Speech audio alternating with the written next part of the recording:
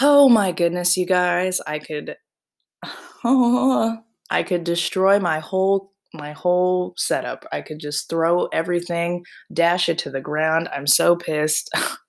I started recording this and something fucked up with the audio, so I'm having to re-record. Ah! So if I'm a little bit low energy in this version, my bad. Okay, frustration out of the way. Hi, I'm Koji. This is YA Nightmares. Welcome back. This is the show where I discuss really bad YA literature, and this week we've got a pretty good one. Now, the interesting thing about this particular week is that when I started reading this book, I thought that it was going to be too good for the podcast. Like for the first couple chapters reading through it, I was like, "Oh, this is kind of interesting and this has a decent plot at this point, and this actually might be too high quality and I might not be able to use it. It doesn't really qualify as a nightmare, right?" Well, once I got further in, I realized, oh, wait, just kidding. This was shitty all along. Oh, wow. I was deceived. I was hoodwinked. I was bamboozled. It's a bad fucking book. So let's just jump into it because I'm losing my mind revisiting it again. So this week we are doing Need by Carrie Jones, and it is the first book in the Need series. Apparently, there are 5 of these. Spoiler alert, I'm not gonna fucking read the rest of these because the first one was so goddamn boring. As far as finding the book this week, I feel like I've mentioned it, but I can't remember if I have. Sorry, but it's kind of difficult finding a bad book every single week because if I don't have one in mind already, searching for them and finding a truly bad one, it's hard because most book websites are going to try to point you in the direction of a good book, especially Amazon. I kind of wish they had some sort of feature where I could reverse search instead of finding the top YA book of the month or the top YA book of all time. If they could just point me in the direction of the shittier ones, that would be great. If anybody out there knows how to do that, holla at me. I don't know how to, but yeah, it was really hard this week. But I managed to find this one. Um, I want to say it was a Goodreads list. Yes, it was. I remember now. It was a Goodreads list of like the worst YA books I've ever read, that particular person, and it was a pretty hefty list. And I was looking for a fantasy. When I noticed a lot of the books in that list were fantasy, I was like, okay, cool. This is where I'm going to base my book off of this week. Scrolled through, I saw like all the versions of Twilight and um, Matched and a couple other like really popular series, but this one caught my eye because of the cover. Um, it's tacky. Like the cover of the book is tacky. So I was like, okay.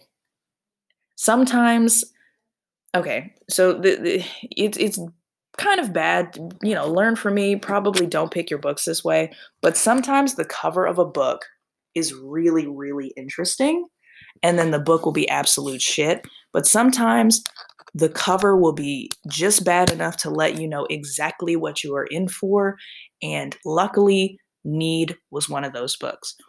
I'm just going to describe the cover real quick.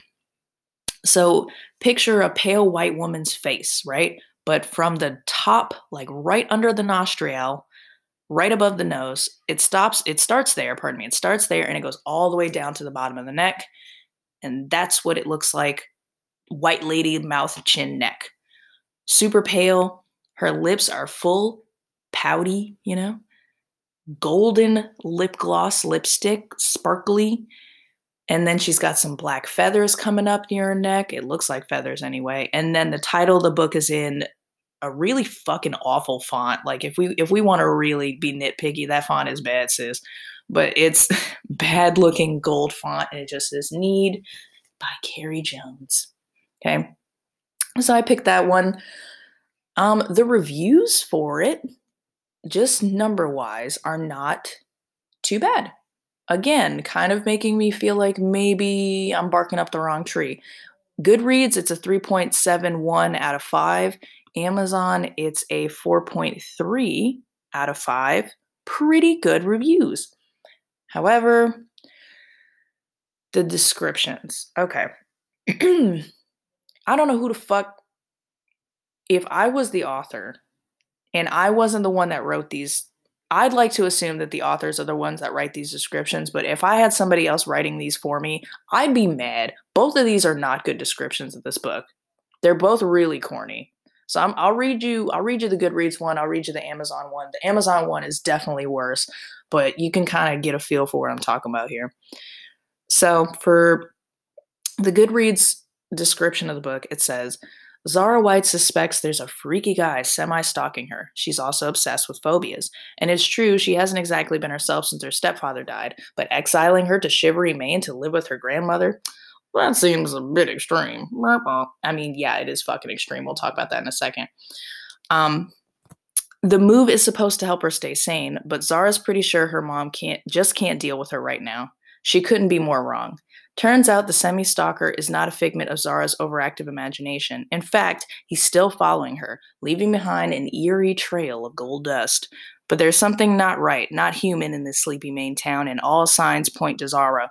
In this creepy, compelling breakout novel, Carrie Jones delivers romance, suspense, and a creature you never thought you'd have to fear. Hey man, I'm gonna poke a hole in that, and I'll be honest with you. Carrie Jones does not deliver any of that shit, okay? Bad romance, barely any suspense, and the creature's fucking dumb. But there we go. That's our Goodreads description. It's not awesome. The Amazon one, I think, is significantly worse. I'll explain why. So the Amazon one says, Zara collects phobias the way other high school girls collect Facebook friends. Cringe. Little wonder, since she's had a pretty rough life. Her father left when she was a baby and her stepfather just died. Her mother's pretty much checked out. In fact, mom sent her to live with her grandmother in cold and sleepy Maine to, quote, keep Zara safe. Whatever that means. Zara doesn't think she's in danger. She thinks her mother just can't deal. Zara's wrong. The man she sees everywhere, the tall, creepy guy who points at her from the side of the road, yeah, he's not a figment of her imagination. He's a pixie. And not the cute, sweet kind with little wings. Maine's got a whole assortment of unbelievable creatures like pixies and werepeople, and they seem to need something from Zara. ... Ooh. Okay. Clearly both of those are bad, right? But the one from Amazon is particularly shitty for a couple reasons. Number one, the grammar, hey man, that's trash. Number two, it's too fucking conversational. We are not friends. It's corny. The first line says she collects phobias the way other girls collect Facebook friends. What the fuck? Like, I know this was published in like 2008, I believe, but Jesus hell. And then it has spoilers at the end. What the fuck? Like, that's the thing that's the most egregious. If I was really invested in this book, like, leave a little something to the imagination. You fucking giving away the whole goddamn shit. It says he's a pixie. There's werepeople and creatures. That would have been cool to find out on my own. You could have alluded to the fact that it was some sort of like spooky creature without saying straight up, hey man, that's a pixie. And also there's werepeople. Surprise. There's no mystery anymore. You don't even need to fucking read this. Like, that's so bad. And that's it. It's made worse by the fact that the Amazon reviews are the high ones, the 4.3 out of 5. With that description, granted I'm a grown woman, but with that description, I wouldn't be fucking with it. I think if I was a teenager, the Goodreads description would be the one to pull me in, even though that one's still not good. But bad descriptions aside, let's just get into the plot. Let's do this thing. Oh, I'm exhausted already. Okay. So let's get one positive out of the way. I do try to do that for most of these episodes. If there's something positive about the book, I will give Miss Carrie Jones her props. And there is one really interesting thing. So it was mentioned in both descriptions, but the part about phobias, that part was actually really cool. So Zara, our main character, has this thing where she is kind of obsessed with knowing about different phobias. And she has an almost like encyclopedic knowledge about phobias, such that throughout the book, she'll drop these little nuggets into her descriptions. She'll say like whatever phobia, and that's a fear of peanut butter, or that's a fear of the number 13, or that's a fear of mirrors. That was actually really cool. I think that if the character itself wasn't so hollow, like that part about her, as weird as it was the most interesting thing about her, and it actually kept me kind of interested in her character. So Carrie Jones, you did that, sis. That was pretty cool. I wish that you had used that quirk of hers in some interesting way, like something a little bit better, or try to weave it into the plot in some way. You keep thinking it's going to pay off and you're not just given these little like trivia tidbits, but no, it never pays off. So I will say, interesting idea. It had a lot of potential. You killed that, but mm, there's some missed opportunities there. The rest of the book, however, if I can think of more things that are positive throughout as I describe this, I'll mention them. But honestly, I think that's where the positive shit stops. Zara White is a she's not like other girls. I've mentioned that before, but even she admits at one point like I'm not like most girls. She shits on herself a whole lot. Not literally, but she talks badly about herself quite a bit. And she is coming from Charleston to this really tiny town in Maine. She moves in with her grandmother after witnessing the death of her stepfather. He has a heart attack in front of her, and it's really traumatic for her. And oh, okay, here's one positive, one more. I did think about that. The way they depict her seeing her father die was actually really upsetting, and I was like kind of compelled. I was like, whoa, that's super terrible. Geez, there was a bit of an emotional connection there. So there's another positive, a very morbid positive. But after she sees that, obviously she's a junior, she's not going to handle it really well. And instead of giving her therapy and helping her grieve properly, her mother decides to just ship her off to Maine to go live with her grandmother because that'll solve everything, right? Wrong. Bad parenting. So she gets to this small town, moves in with her awesome grandma, Betty. Now, none of the characters are really, really fleshed out. They're not super dynamic, but I think that if I had to say who my favorite was, it would be Betty, just because she is portrayed as a really cool lady. She's had a really interesting life. She's kind of, rough and tumble kind of lady. When she retired, she didn't want to just sit on her ass and she decided to become like a volunteer EMT. And she's kind of quippy and she's fun and she seems like she would be a neat grandma. I actually like her. Zara moves in with her. They get on really well. There's no static there. The main thing is that Zara really fucking hates her mom. I kind of get why.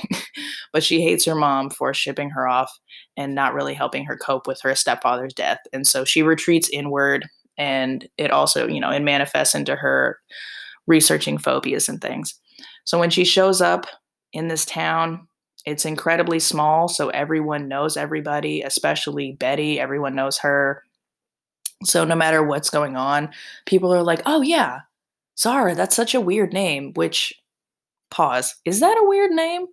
They mentioned that like a couple times that Zara is an odd name, or not even odd, but like a super unique name. I've heard that name a couple times in my life. It's never struck me as particularly odd or unique or whatever. I don't know. But yeah, everyone knows her instantly. She is not really used to the snow, so very early in the book, she almost eats shit on some ice. And this guy named Nick, who is described only as hot. He has no other interest. I mean, he's sweet, maybe, but everything else, he's just hot. That's how he's described by literally everyone, but that's all Zara really connects with, is the fact that he is just really thick and macho and muscular and hot. But he sees that she's about to fall and he saves her. They have a little meet cute, and it's pretty obvious that he's feeling her instantly. Instantly, he's feeling her. She makes an enemy because of that encounter. This girl called Megan, who is a huge fucking bitch, hates her instantly because she apparently has a thing for Nick, and she saw that Nick helped Zara not die on ice, and she thinks that that makes her public enemy number one. Whatever. That pervades throughout the novel, and it doesn't really pay off at any point. She just has like a weird high school bully situation like 5 minutes into stepping foot in her school. I don't know. I've been to some pretty bad schools, but like I've never just instantly made enemies like that. So I don't know. But she also has another little love interest, this guy named Ian, who is cute, but he's not hot like Nick. He is pretty clearly feeling her, wants to be up under her butt all the time, wants to like take her to her classes constantly. He's thirsty. The boy's thirsty. He's simping pretty hard for her. So we have two love interests right off the bat. We have a high school bully right off the bat. And then we also have two friends instantly. Issy, I think it's just Issy. It's spelled Issie. Issy, right? I keep wanting to call her Izzy. That feels better. That's a weirder name than Zara now that I think about it. Issy? Anyway, not going to judge this girl too much. She's really cute. She's a fucking manic pixie dream bitch floating around, being adorable. If you recall Twilight, I would liken her to Alice, maybe.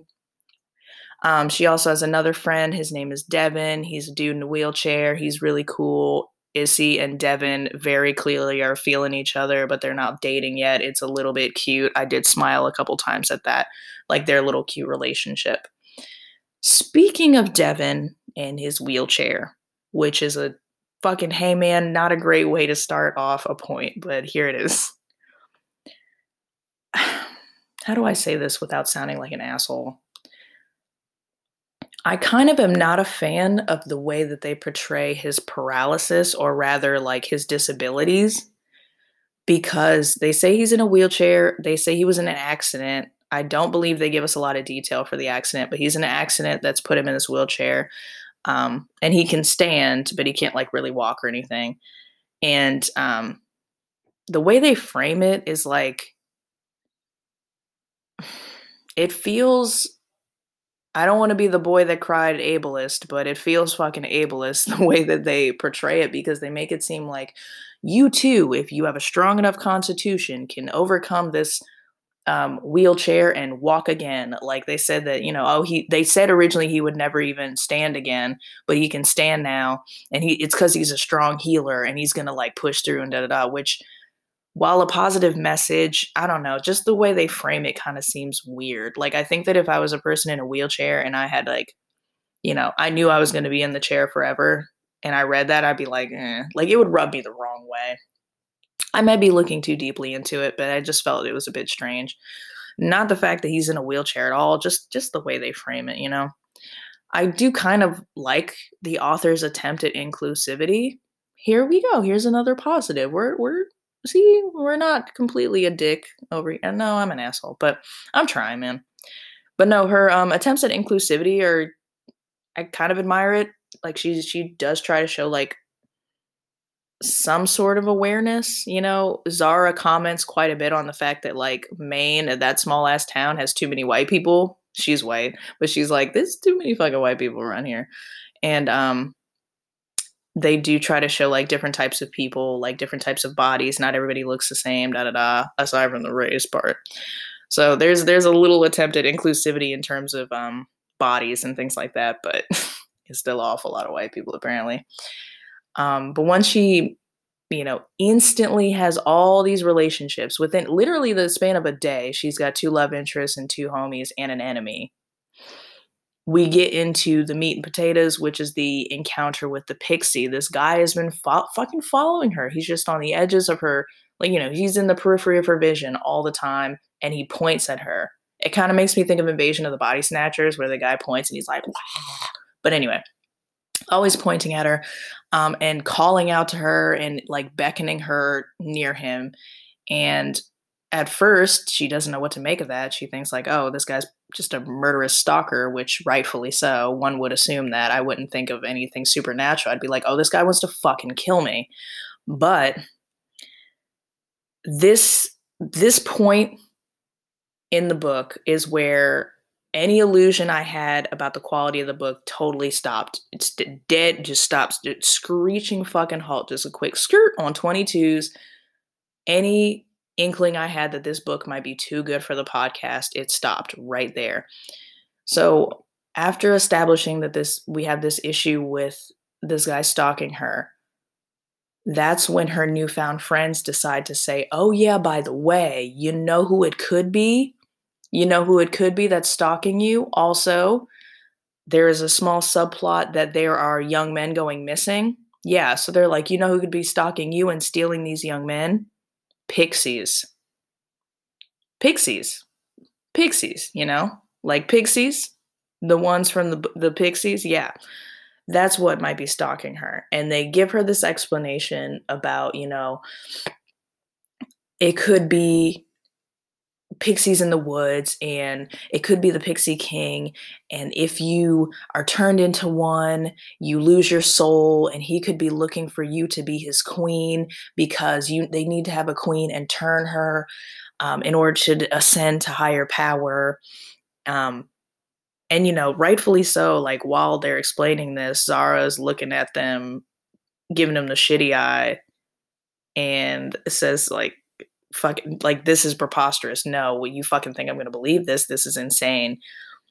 And then maybe a couple pages later, she's like, or is it? Like literally, she goes from fully like calling them out on their bullshit. Like, no, there's no way there's pixies too. But what if there are though? It's kind of laughable, the quick change. There's She was waiting to believe in something crazy. That's what it really felt like. She was like, "Oh, cool. I always had a feeling there was something weird and supernatural about me. Like, this is what I was looking for." That's what it feels like almost. But so she thinks that she's being stalked by pixies, and her willingness to believe in it started really pulling the book downhill for me. But also the way they described the pixies, I was like, "Oh, this is fucking dumb as hell. I see. Oh, I was confused before, but now oh, okay, I see. This is dumb as shit." So the pixies that are described in the book, they are boring as hell. They're almost like lamer versions of vampires, which is so disappointing. It's so tropey.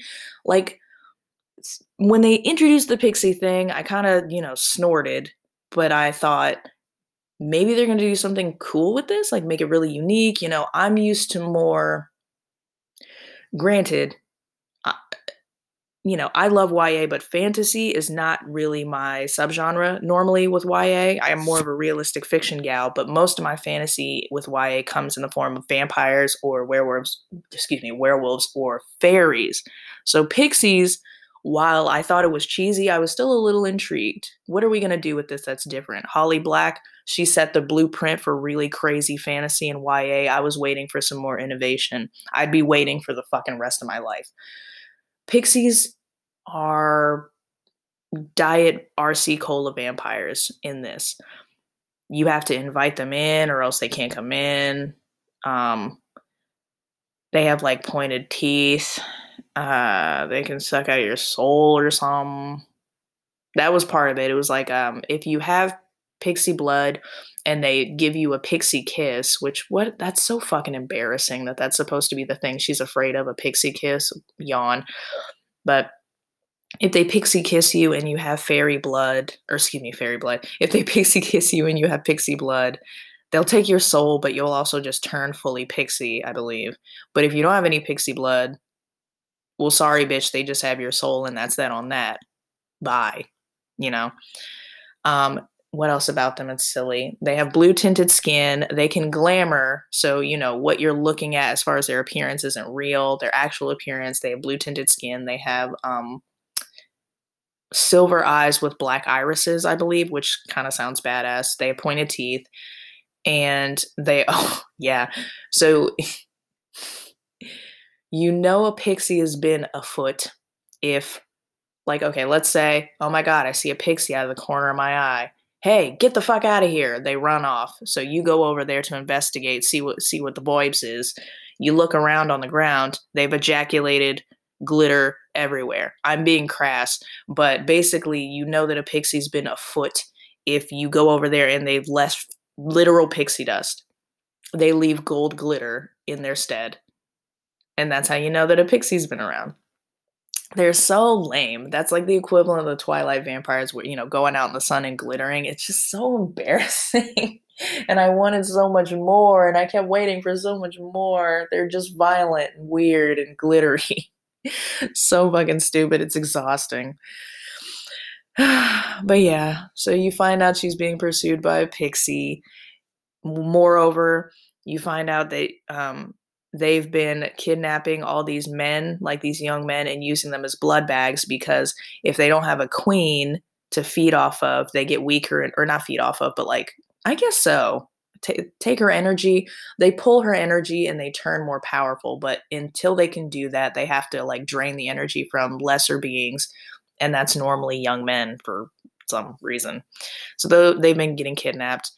And as she's walking around, like, being called to, that's the other thing. The pixie king that's pursuing her like calls out her name and is like, come to me, Zara. And she's like, nah, um, except this one encounter she has where she pulls like the ultimate white woman in a horror movie card and she goes out in the woods, very much I Know What You Did Last Summer style, and goes, what do you want from me? What do you want from me? And like tries to, pull him into this confrontation, and it goes nowhere. So, moral of the story, the Pixies are fucking so lame. But you end up finding out that the whole reason she's being pursued by the King Pixie is because that's her real dad. Okay. This is just me, but I thought it was going to be something way cooler.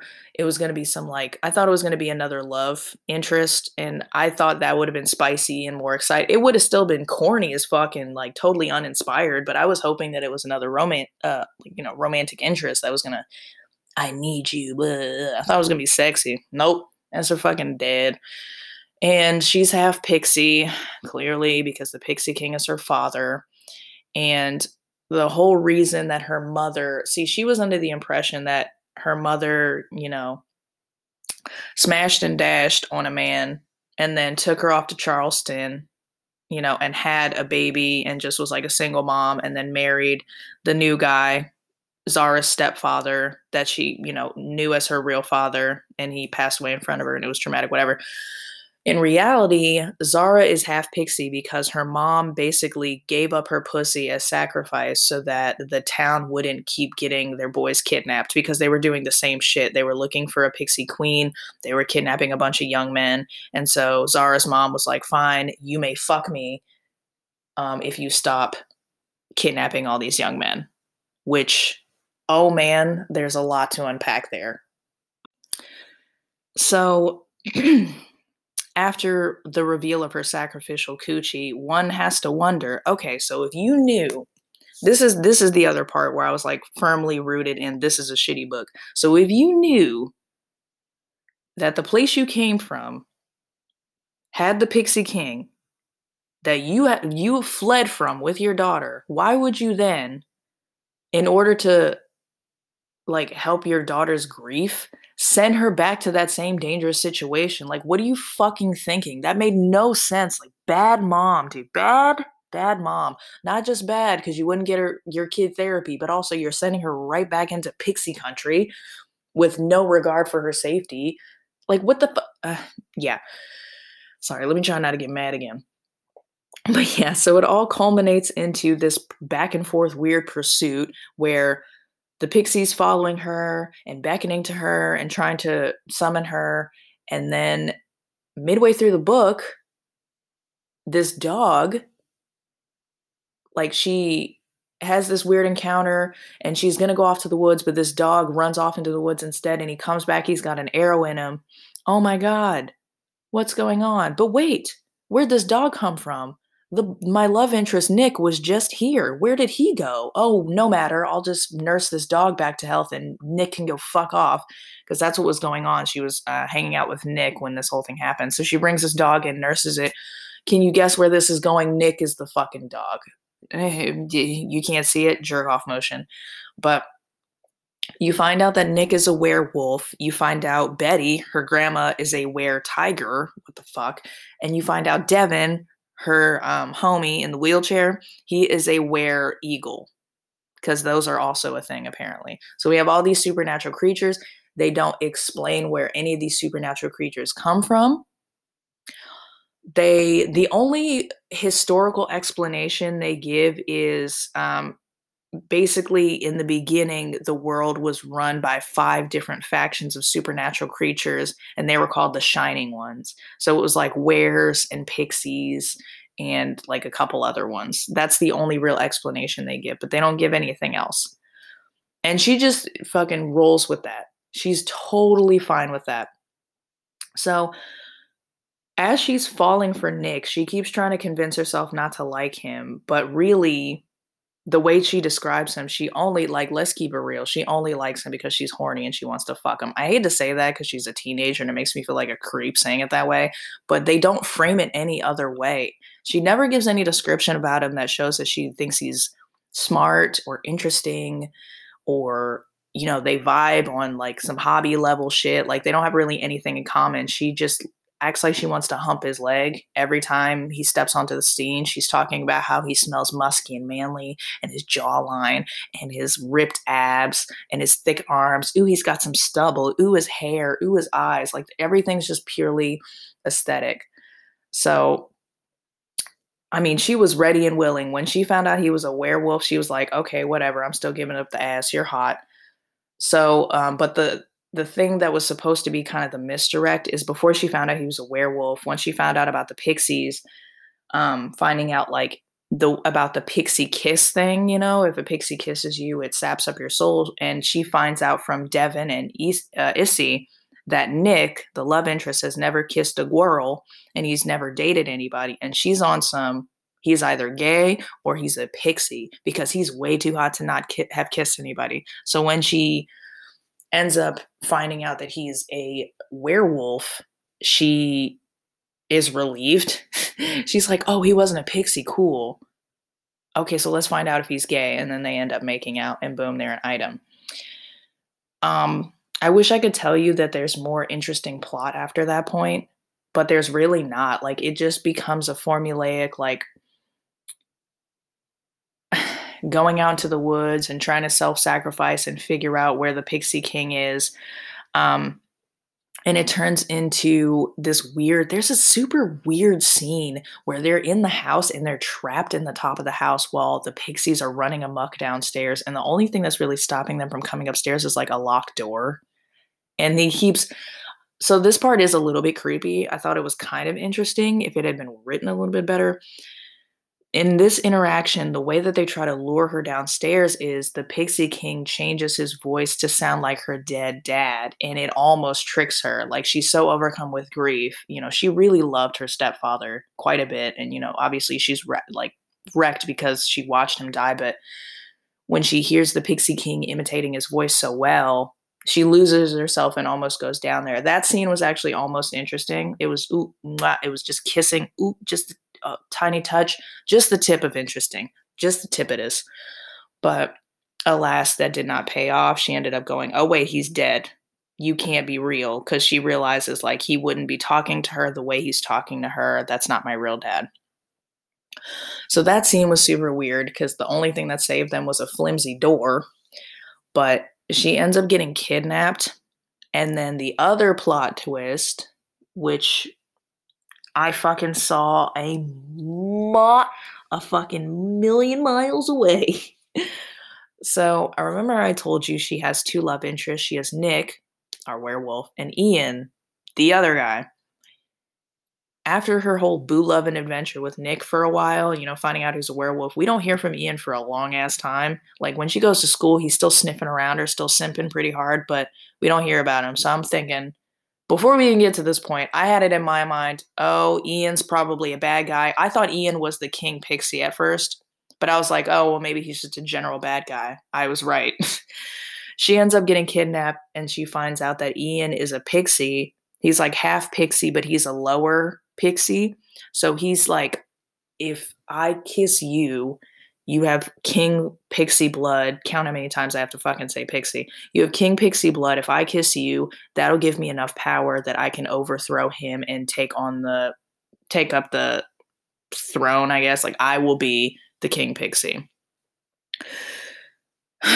Yawn. And then you also find out that Megan, the person, that random mean girl that you barely even interact with, except for like maybe 2 or 3 times, I don't know, barely. You find out she's also a pixie, and she didn't really hate Zara so much as wanted to lure her away so that, they can fucking take her soul and make her queen pixie bitch and give Ian all the power. Yawn.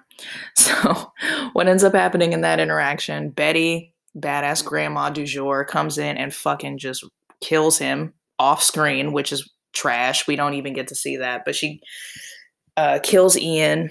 Megan's dead too. And they are able to escape that situation, but then they walk into another situation later on. Okay, this was another dumb thing. Here we go again. I'm all over the place with this review, but I think it's just because like this book was so frustrating to me, and when I was looking over my notes for the show, it just made me like reread. I just ended up like rereading a bunch of different parts of the book, so it's still very fresh in my mind. So the other part was after this first encounter where we find out Ian was a lion cheetah the whole time. Fucking Zara gets left alone for some reason, even though we all know that she's being pursued by her pixie father, King Daddy or whatever. Ugh, King Daddy, that sounded fucking disgusting. She's being pursued by King Daddy. She gets left alone, and King Daddy comes through and explains, if you don't come with me, I'll fucking kill everybody. So she's like, oh, well, sacrificial lamb time. She goes off with her dad, and he reveals his nefarious scheme and how everything went down with her mom, and is basically saying, like, you need to get your mom here because that's who I really want. Obviously, because she was saying, like, oh, I was worried that you were going to pursue me. And he was like, ew, fuck, no, that's gross. You're my kid. I want your mom. Your mom is the ass that I want. I miss that bitch. So she ends up having to, like, she does end up calling her mom and telling her what's going on. And her mom, to her mom's credit, to actually protect her daughter, she decides she's going to come to Maine. I mean, it's still a bad idea, but I appreciate the sentiment behind it, I guess. But she decides she's going to come to Maine. And while they're having this interaction and everything, her mom does eventually enter the scene, and she's going to sacrifice herself. And the end is so hobbled together and anticlimactic, but they somehow end up trapping all of the Pixies in this house. Like, when Zara is kidnapped, when she's left by herself, when King Daddy comes and kidnaps her and takes her away and explains everything about her history and is like, you need to fucking bring your mom here. He takes her to this manor that's been glamored. It's like a mansion. But it's glamored so that people who don't have pixie blood can't see it. So they end up locking all of the Pixies inside here, knowing that they're like extremely hungry, and by locking them there, they will destroy each other. So kind of fucked up, but she ends up locking them all in there, and that's kind of where the story ends. Like, her and Nick are a romantic item because they, at some point in the book, made out. I couldn't be fucked to go back to that scene, but at some point in the book, they make out, and they're a romantic item, and we have just like a very much like spoiler alert for Walking Dead if you haven't seen the show, but there's like a weird locked shed situation with all these pixies there. It's just one wrong move away from unleashing chaos. And the book just ends, and it doesn't even end in a way where I'm like, oh, okay, cool, that opens it up for the sequel. Like, it just ends really flatly. And if I didn't know already that there were sequels, I wouldn't have read it and been like, oh, okay, cool, well, I guess part 2 time. Like, it's just so, like, hobbled together. This whole book felt rushed, if I'm honest. Normally I like to go through more of this, but it's just, to be 100% honest, the reason why I haven't read a bunch of excerpts from this is because one of the other big issues with this book, the dialogue is awful. Absolutely awful. It's not awful in that it's like just super cringeworthy or anything like that. It's just boring. Like, they don't talk like real people. Nobody talks to each other like they actually like each other, except for maybe Betty and Zara. Like, when her and her grandmother talk, it's kind of cute, but the dialogue is so inauthentic and so boring and so weird, and you just fucking hate everyone, and you just want Betty to be the only person in the book after a certain point. Like, maybe Devin can stay, but everyone just sucks so hard. Like, this is such a boring, this was absolutely a cash grab. Like, I hate to say it, but Carrie Jones, I see what you were doing, mama. You said, "Oh, it's 2008, Twilight is popping the freak off, everybody's trying to get a little piece of that paranormal romance money," and she was trying to capitalize, and it's very, very clear. And it's unfortunate because I think that, like, I guess to close out everything, we'll kinda wrap it up because I can't even tell you any it's fucking ass. There was potential here. That's the thing that's such a bummer. Like, I'm gonna go back to somebody I mentioned before, Holly Black. If you're not familiar with Holly Black's work, she is a phenomenal fantasy YA writer. And the first book I ever read of hers was called Tithe, I think. Yeah. And it was about it was about fairies, and it was really, really well done, and it was so unique. That's the thing about Holly's work is she has an incredible imagination. She creates incredibly unique worlds, and nothing, at least since I haven't read any of her super recent stuff, but like the last few things I've read of hers from a couple years ago, I never felt like I was being led by the hand down a trope, like a trope pathway. With this book, if I may paint a visual for you, it's kind of like you're playing a kid's board game. Like you're playing Candyland or something. It's very familiar, very formulaic, and you just, as you're reading, all you're really doing is like rolling a die or spinning, like flicking a spinner or pulling a card, and you just know, okay, cool. In like 3 paces, I'm gonna be where we have our first encounter with the big bad. And then when I roll the die, if I roll an even number, oh, cool, I get to kiss the first love interest. Like you just know exactly where the book is heading. And it's really disappointing because Pixies, I've never encountered Pixies in a book before. And I was interested in seeing something cool happen there. Like there is potential there. Um, she didn't have to just turn pixies into a whacker version of vampires. She could have really gone into the history of pixies because if you look into like um, myths about supernatural creatures, like from I guess not medieval times, but kind of in that like way back beyond that era. If you look at old mythology about woodland creatures like pixies and fae, they're scary as shit. And she really could have taken that and done something so interesting with it. And she just fumbled the fucking bag. I hope she made good money on this. I'm curious. Let me see. She had to make money because when I look at Goodreads, there's like 62,000 people have reviewed this. And when you look at Amazon, a little less than 500 have reviewed this one, like on here. So it's like she made money off of this. I hope the checks were worth it, honey, because these were bad. She's got a bunch of other books too, but like I said at the beginning of the pod, I'm not gonna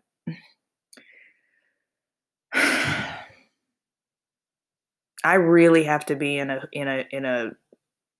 humor, in a good humor, in a specific mood to read any more books in this series because it goes need, captivate, entice, endure. Um, oh, I thought there were 5. Okay, I can't find the 5th book for whatever, but yeah, if I may close, I guess, after summarizing the whole thing and kind of expressing the good, the bad, and the fucking boring, this is not worth reading. Even for morbid curiosity, like this wasn't a fun bad read. It got once I got over the fact that this was going to be a bad book and I was mistaken in my assumption that it would be a decent one. It wasn't fun to read. Heartache High, at least it was so shitty, it was kind of funny. Or like me rereading my old shit, it's so shitty, it's funny. This was just frustrating and boring and an absolute slog to read. I'll be 100% honest with you. I didn't pay for it either. And I'm so fucking glad I didn't waste money. I almost got this on I almost bought this for Kindle because I was just gonna, read it on my phone, read it on my tablet, just read it while I was at work. I'll be honest with you. I'm so glad I found this for free. I'm not gonna tell you where, but the moral of the story is Need by Carrie Jones is formulaic, it's boring, it's a bummer, it's a wasted opportunity. It's not fucking worth reading. And honestly, I can't even be asked to find you fun quotes from it because there aren't any really good lines. Most of the lines are just frustrating. Um, it feels fucked up to leave it on that point. I wanted to give you a line, but it's just poorly constructed, poorly written. Um, I will leave you with this though, because I saw a review for this that it started in a way that I super agree with. Oh my God. But it said, the line for it, like the subject line for the review says, writing needs improvement, characters not likable. And I absolutely believe it. It says the writing style is very choppy. There are a lot of single word sentences. Sometimes it reads more like notes than an actual book. Details are a bit iffy. Some things are very well described, but other times the details are vague. I find that some of the highly detailed scenes could have done with less, and some of the more important scenes could have been expanded on. Transitions between scenes could also use some work, and the characters aren't very likable.